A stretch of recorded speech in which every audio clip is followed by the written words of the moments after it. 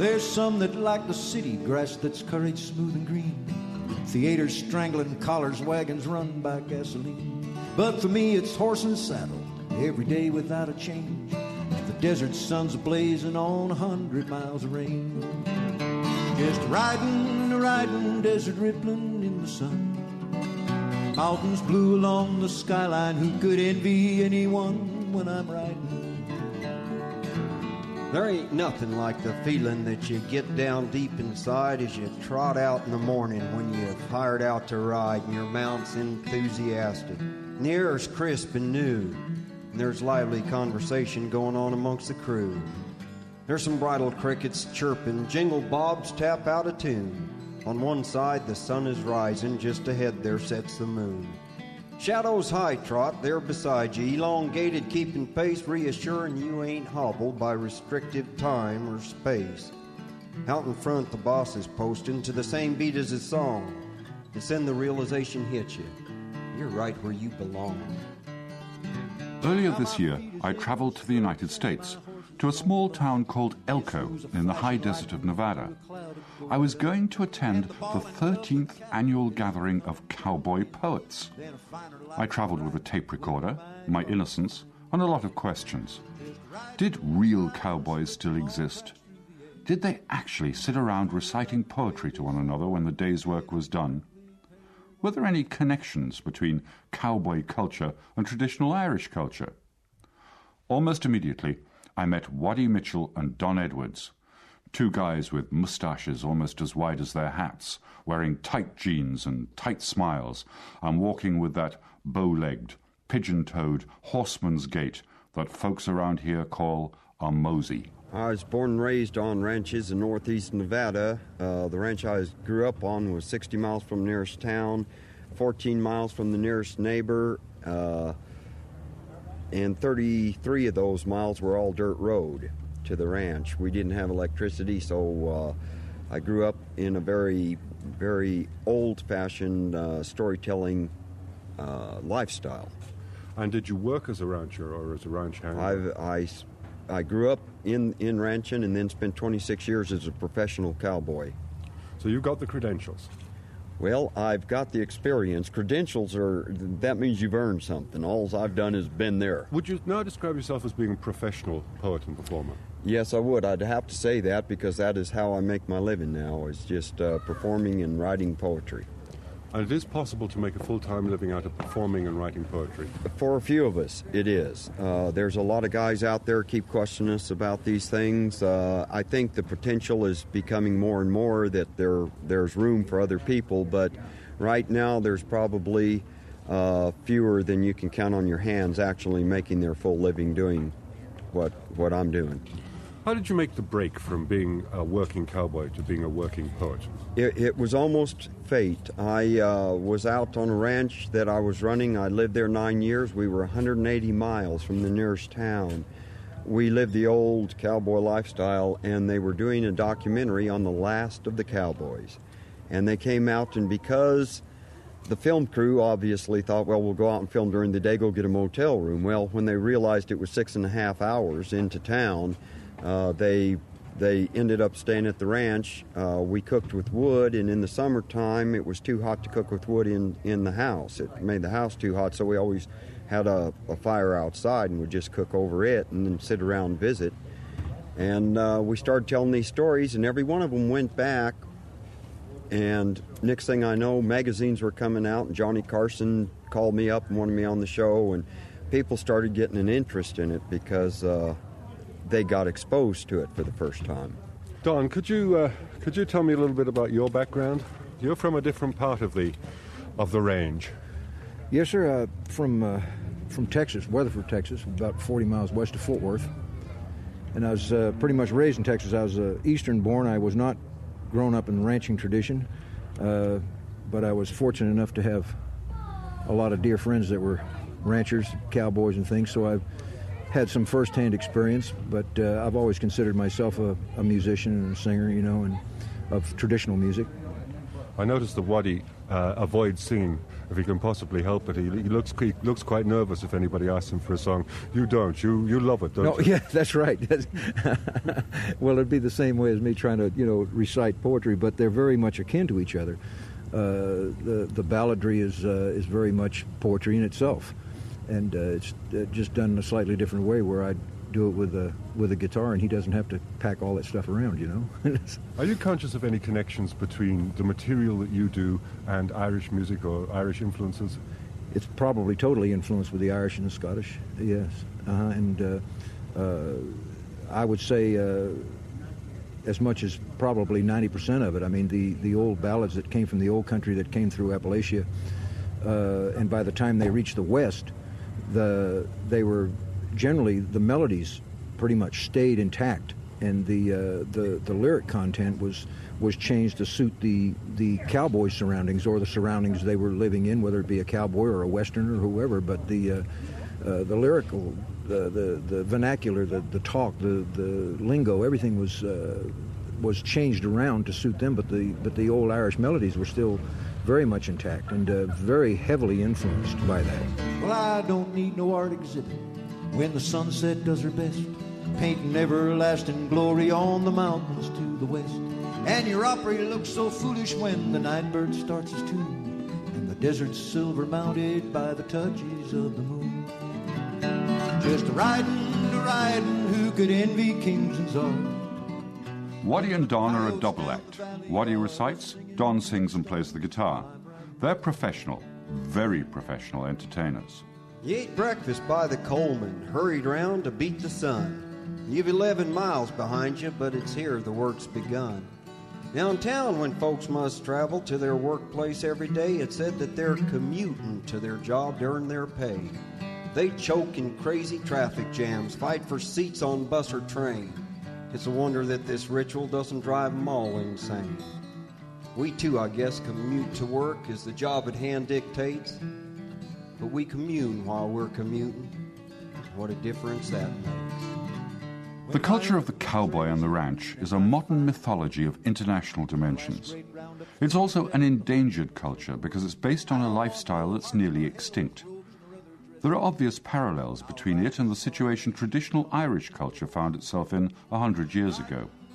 In the Gaelic revival, a number of intellectuals and academics rallied round to try to save the vestiges of a very ancient tradition. The same thing has happened to the cowboys. The Western Folklife Centre has been organising cowboy poetry gatherings for the past 13 years. It's essentially a folklore institute, and the gatherings are consciously revivalist meetings which aim to gather the bards and the balladeers from all over the West and to celebrate the value of their culture, both for people who still live on ranches and for the vast majority of us who live urban lives. The founding director of the revivalist movement is a large and gentle fanatic called Hal Cannon. It started as an experiment, like all great things. And I call it great not from any personal ego. It's just, it really has been an important movement, grassroots arts movement in the west of the United States, in the rural places of the United States. And it was started really as a way to bring ranching people, men and women, together to tell their own stories. And we didn't realize when we started this how profound that was. In the past, the cowboy story has been told by filmmakers and historians and journalists and a myriad of people, songwriters, but rarely told by the people who live the life themselves. And I think that's one of the most important aspects of it. Since that initial beginning 13 years ago, there's been over 200 other events that have started that sort of emulate this. This has sort of become a big national version of it, but there's a lot of very small grassroots sorts of events around the western United States that feature cowboy poetry, cowboy story, cowboy music, the cultural roots of cowboy visual arts, and so forth. When our country was founded in the 1770s, 98% of Americans were agriculturalists. They were farmers, and our government was based on the concept of the yeoman farmer.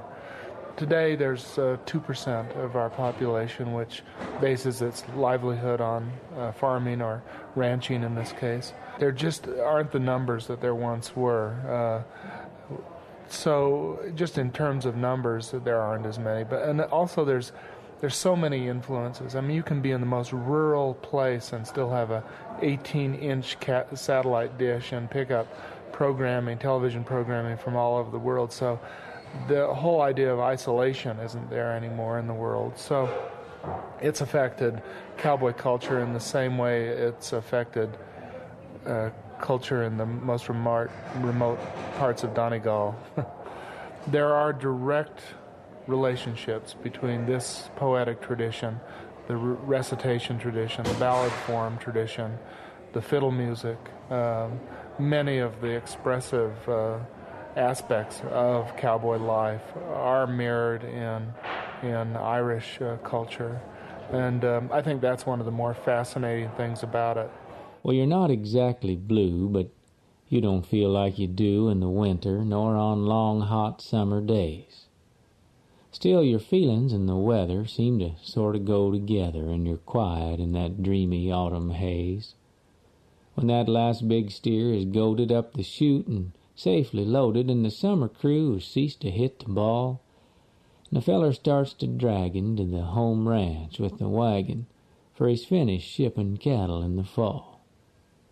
Well, there's just 2 men left a-standing on this job for winters, Brandon. Your partner, he's a-loafing at your side. He's got a brand-new saddle creaking. Neither one of you is speaking, and you feel it's going to be a silent ride. But you savvy one another. See, you know him like a brother. Oh, he's friendly. He's just quiet, that is all. And he's thinking as he's dragging to the home ranch with the wagon, for he's finished shipping cattle in the fall. Randy Riemann is a working buckaroo. Buckaroo is the word commonly used in Nevada to describe a cowboy. It's a corruption of the Spanish vaquero. He also writes and recites poetry. That poem, When You Finish Shipping Cattle in the Fall, is not one of his own. It was written by the late Bruce Kiskaden, one of the most famous of the classic cowboy poets, and my own personal favorite. Paul Zarziski, hey Dick, if you want to remember my second name, it rhymes with bar whiskey. Well, Paul is not a cowboy, though he worked for many years as a bronc rider on the rodeo circuit. But he is a poet, and a slightly unusual one, because he's abandoned the lazy hoofbeat of the iambic pentameter, which Bruce Kiskaden and all the classic cowboy poets made their own, and he writes in free verse. Free verse is not an absence of rhyme. You can't have poetry with an absence of rhyme. Free verse is held together just like a very formal rhymed and metered poem. It is held together by similar sounds echoing off of one another within the poem. They just don't always occur out at the ends of the lines. They're internal rhymes. They're internal rings and ricochets. And I work very hard on that music. And you do love the sound of words. I love the sounds of words, and in fact, it's the reason that I became a poet, because I did not grow up reading poetry. I grew up in a bookless house. My father was an iron ore miner who used to tease that he got kicked out of the 2nd grade for not shaving. And the truth of the matter is, I don't think he finished high school. My mother didn't read books, so I didn't grow up around poetry. I didn't like poetry. I didn't think poetry was about my life. I didn't think my life was worthy of poetry, and therefore I put it in kind of a pretentious place. And I thought, poetry doesn't embrace my life. To hell with it. I'm not going to embrace it either, until later on when I learned that there were actually living poets writing about passions that were every bit mine. Could you just give us an example of one of your poems? Could you recite a short poem for us? I'm going to do a poem called Words Growing Wild in the Woods, and you might not think it's a cowboy poem, but I've done it here to to a great embrace and praise, because it's a poem about poetry. It's a poem about where my poetry comes from. Were it not for this poem, were it not for the moments I spent with my father in the woods as a little boy and asking him questions, being very inquisitive and curious about the names of plants in nature, trees, animals, birds, I would not be here. I'd say, Dad, what kind of tree is that? What kind of plant is that?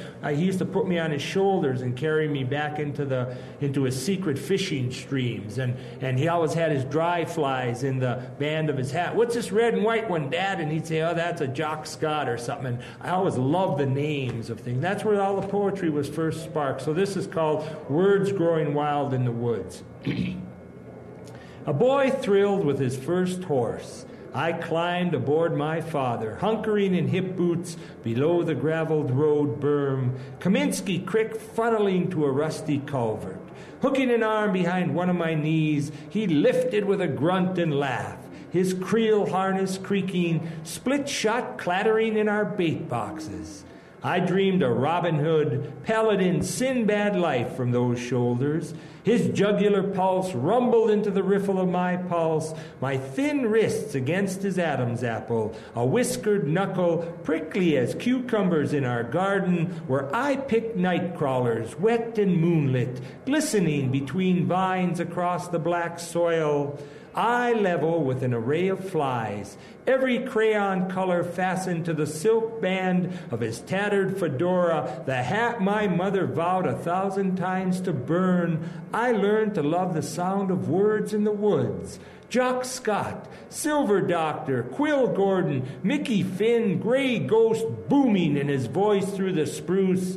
At 5, my life rhymed with first flights, bursting into birdsong. I love the piquant smell of fiddleheads and trilliums, hickory and maple leaf humus, the petite bouquets of arbutus we picked for Mom. I love the power of my father's stride, thigh deep against the surge of dark swirls.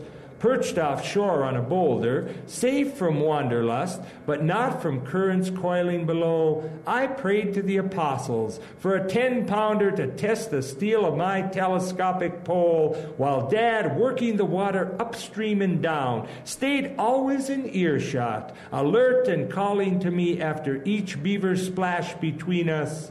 I still go home to relearn my first love for words echoing through those woods. I caught one, Dad! I caught one, Dad! Dad! Skipping like thin flat stones down the creek, and him galloping through popples, split shot ticking, to find me leaping for a fingerling, my first brookie twirling from a willow like a jewel.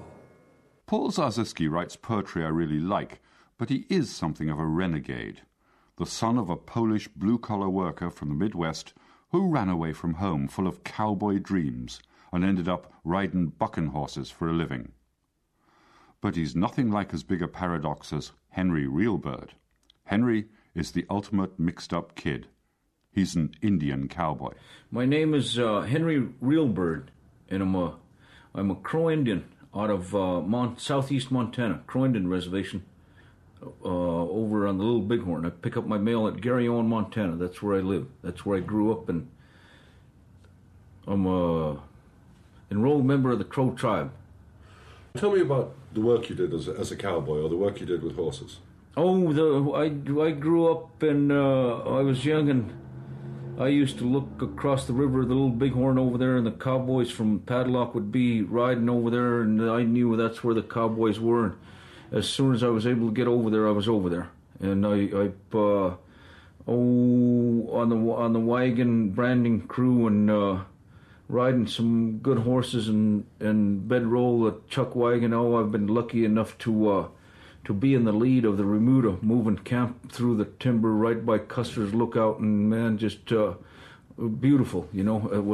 I'm ahead of the horses, and then the chuck wagon and the bed wagon, and oh man, it's just amazing. And then to be around that all the time. So that's all I've ever known is the horse, whether I'm cowboying there or breaking horses or just flat riding and taking care of cattle or whatever. And so I just, but I also realized the importance of an education in the world that we live in, and that was instilled in me by my grandfather, Owens Painted Horse, Mark Reelbird, and my grandmother. And so that's all I've ever done in my life, is to just ride horses and take care of horses, and then to go to school and to write.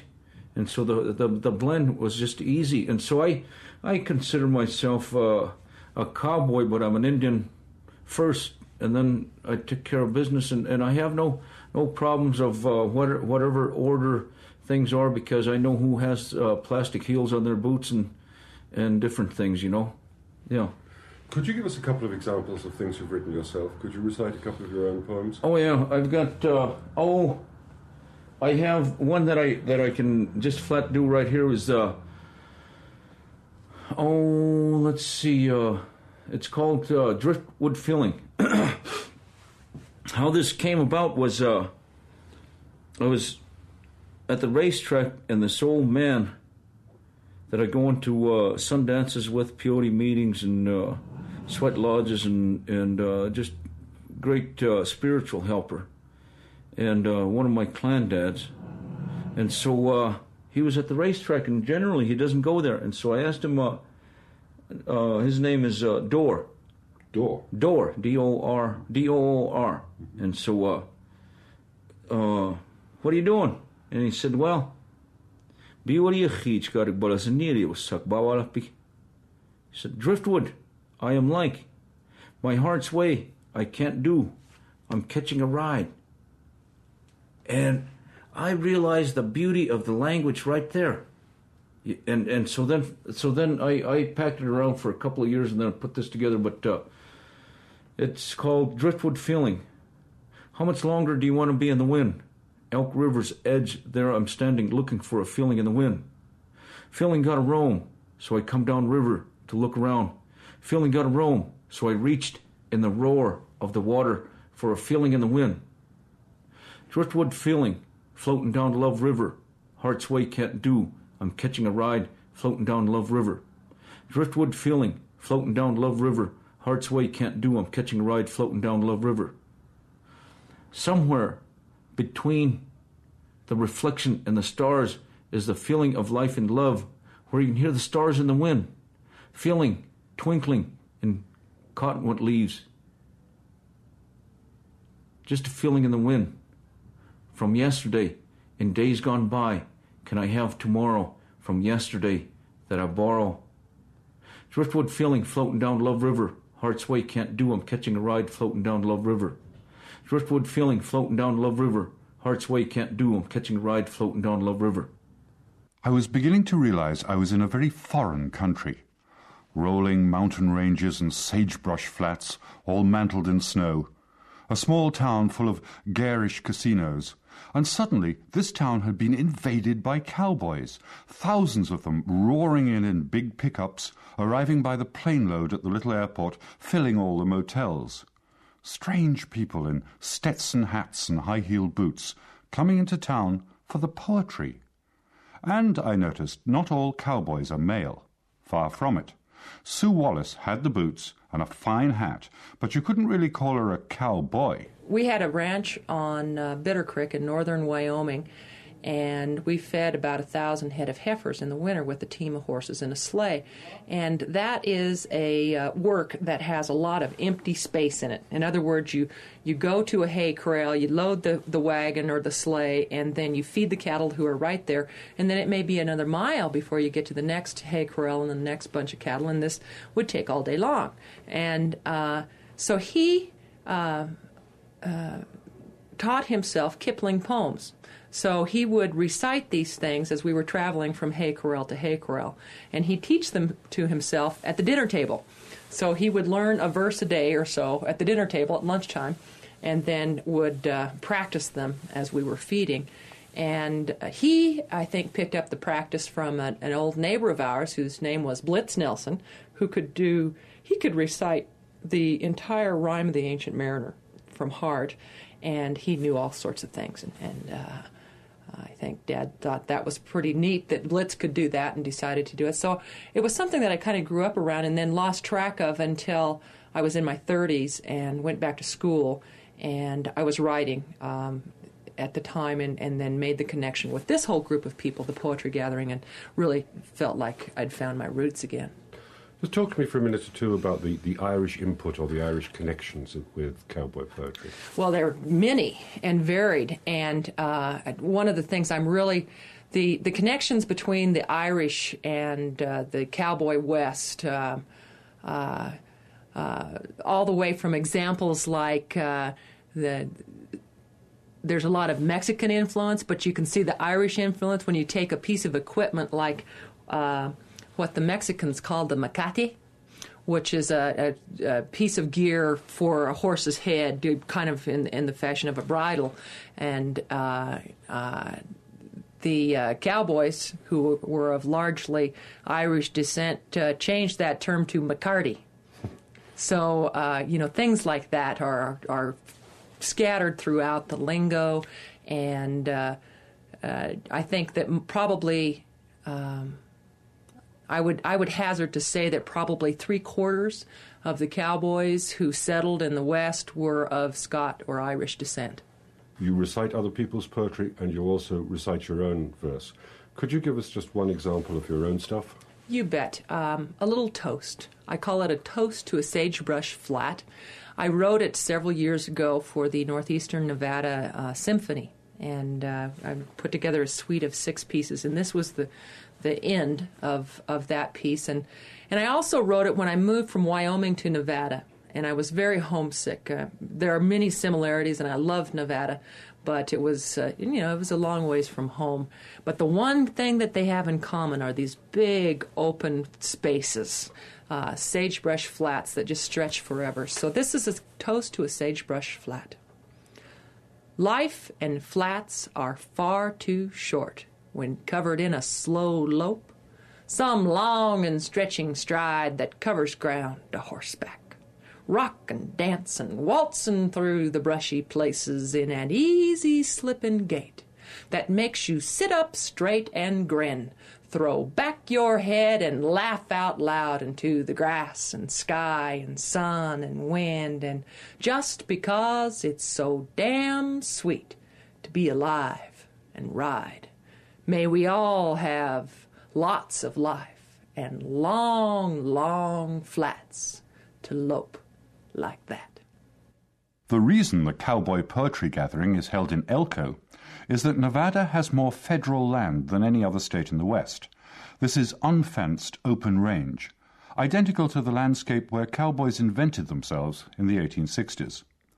The ranchers can rent the grazing rights to huge acreages of sagebrush from the federal government, and the most efficient way to farm it is to use traditional methods, including feeding and herding cattle on horseback. I visited the Spanish Ranch, about 60 miles from town, where 4 full-time buckaroos use a cavy, or herd, of about 150 horses to tend 9,000 head of cattle on just over 2 million acres of land. The cowboys are young men, shy, not anxious to talk to strangers, devoted to their work, which is just as well, because it's one of the worst-paid professions in America. They make around $300 a month, which is about what they get on the dole in Ireland, though they do get rather primitive board and lodging thrown in. They look every inch the cowboy, apart from the fact that they don't carry guns. Connie Satterthwaite works here too. Her husband is the manager, her father ran the ranch when she was growing up, and she is a noted horsewoman. I saw a T-shirt that said, "The best cowboys are cowgirls." I think women have more patience and take more time and are maybe a little more sensitive, because I don't like to see one choke down, when you're putting the halter on. Of course, they're going to pull back. So I kind of give to them, and I can still get the same job accomplished without being rough or, I think I'm sensitive to them, and I like to do it real gentle. Can you just take me through a typical year of life on the ranch? What happens at the different seasons? All right, well, we'll start with spring, which is there are a lot of calving. And our first year heifers, we start calving in February. And that's not almost not springtime yet, but we start the first year heifers in February, and then March and April, the majority of the rest of them. At the end of March, we are permitted to go outside with so many head out on the ranges, out on BLM, Forest Service land. That would be public leased land. Mm-hmm. And we turn them out there. The older cows, they calve out there.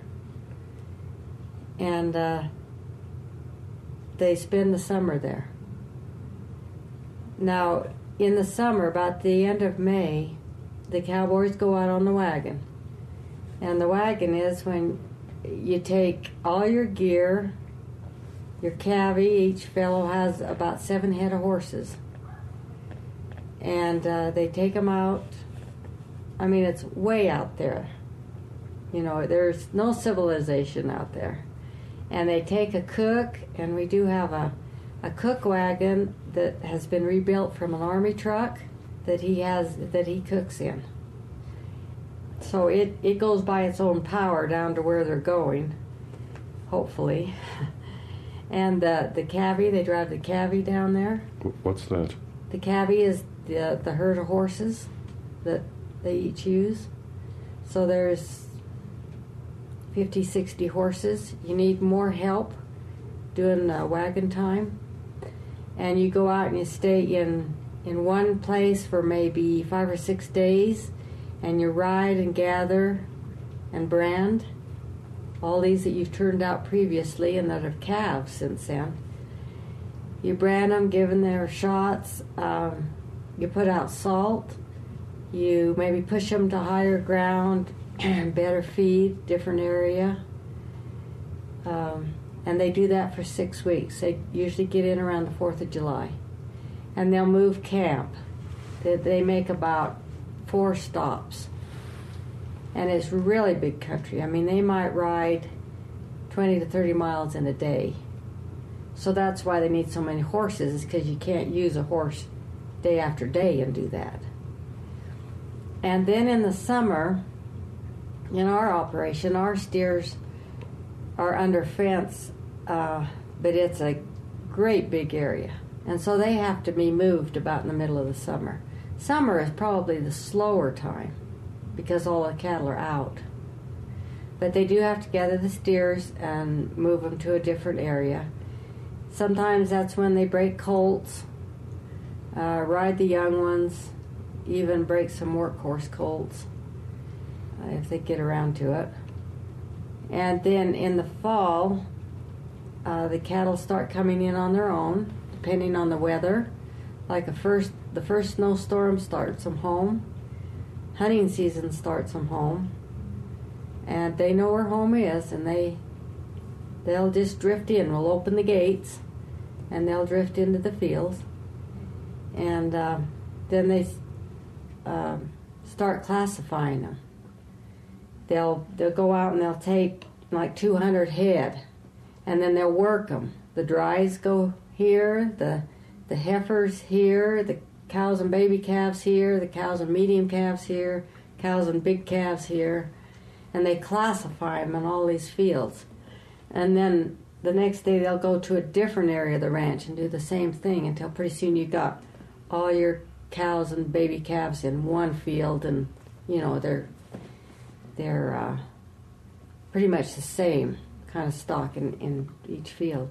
That way when you want to go dehorn or wean or something, you've got the calves that you want to work with all together.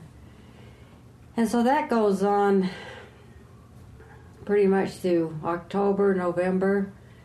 Some of them still dribbling in December. We fly the area, see what we missed, and if there's anything out there that we missed, then they go get them. And then through the winter, the cowboys basically don't feed, but that's what's happening to the cattle, is that they're just being fed. They will dehorn, wean calves, and we haul a lot of them down to our farms down below Battle Mountain because it's a little milder and they have alfalfa there. We just have wild hay. And ride feed grounds and doctor. Try to keep them well. They see a sick calf, they doctor. Have to know how to rope pretty good to do that. And then in the, just in the spring, like now it's January, and they'll just keep checking feed grounds, weaning, dehorning, and then pretty soon they'll be going back out, start the cycle all over again. When the cattle are prowling and the coyotes are howling out under the western sky, a cowboy is singing, his spurs they're a-jingling, as down the trail he rides.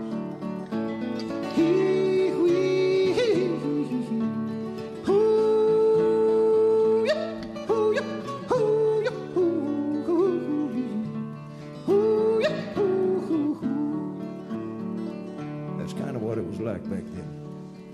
Then they started making records. Really went downhill from there. Many hours he'll ride on the range far and wide. When the night wind blows up a squall, well, his heart's like a feather in all kinds of weather. He's going home this fall.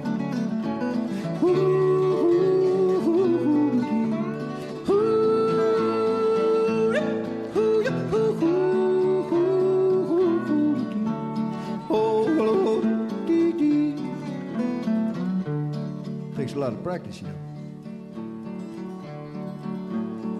And I practiced over in Switzerland. I've been practicing. Okay.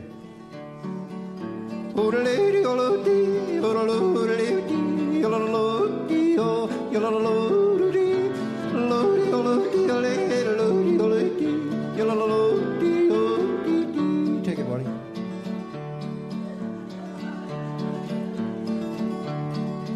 When the new day is dawning, wakes up a yawner, drinking his coffee strong, makes his bed in a roll, down the trail he will go, just singing his cattle call.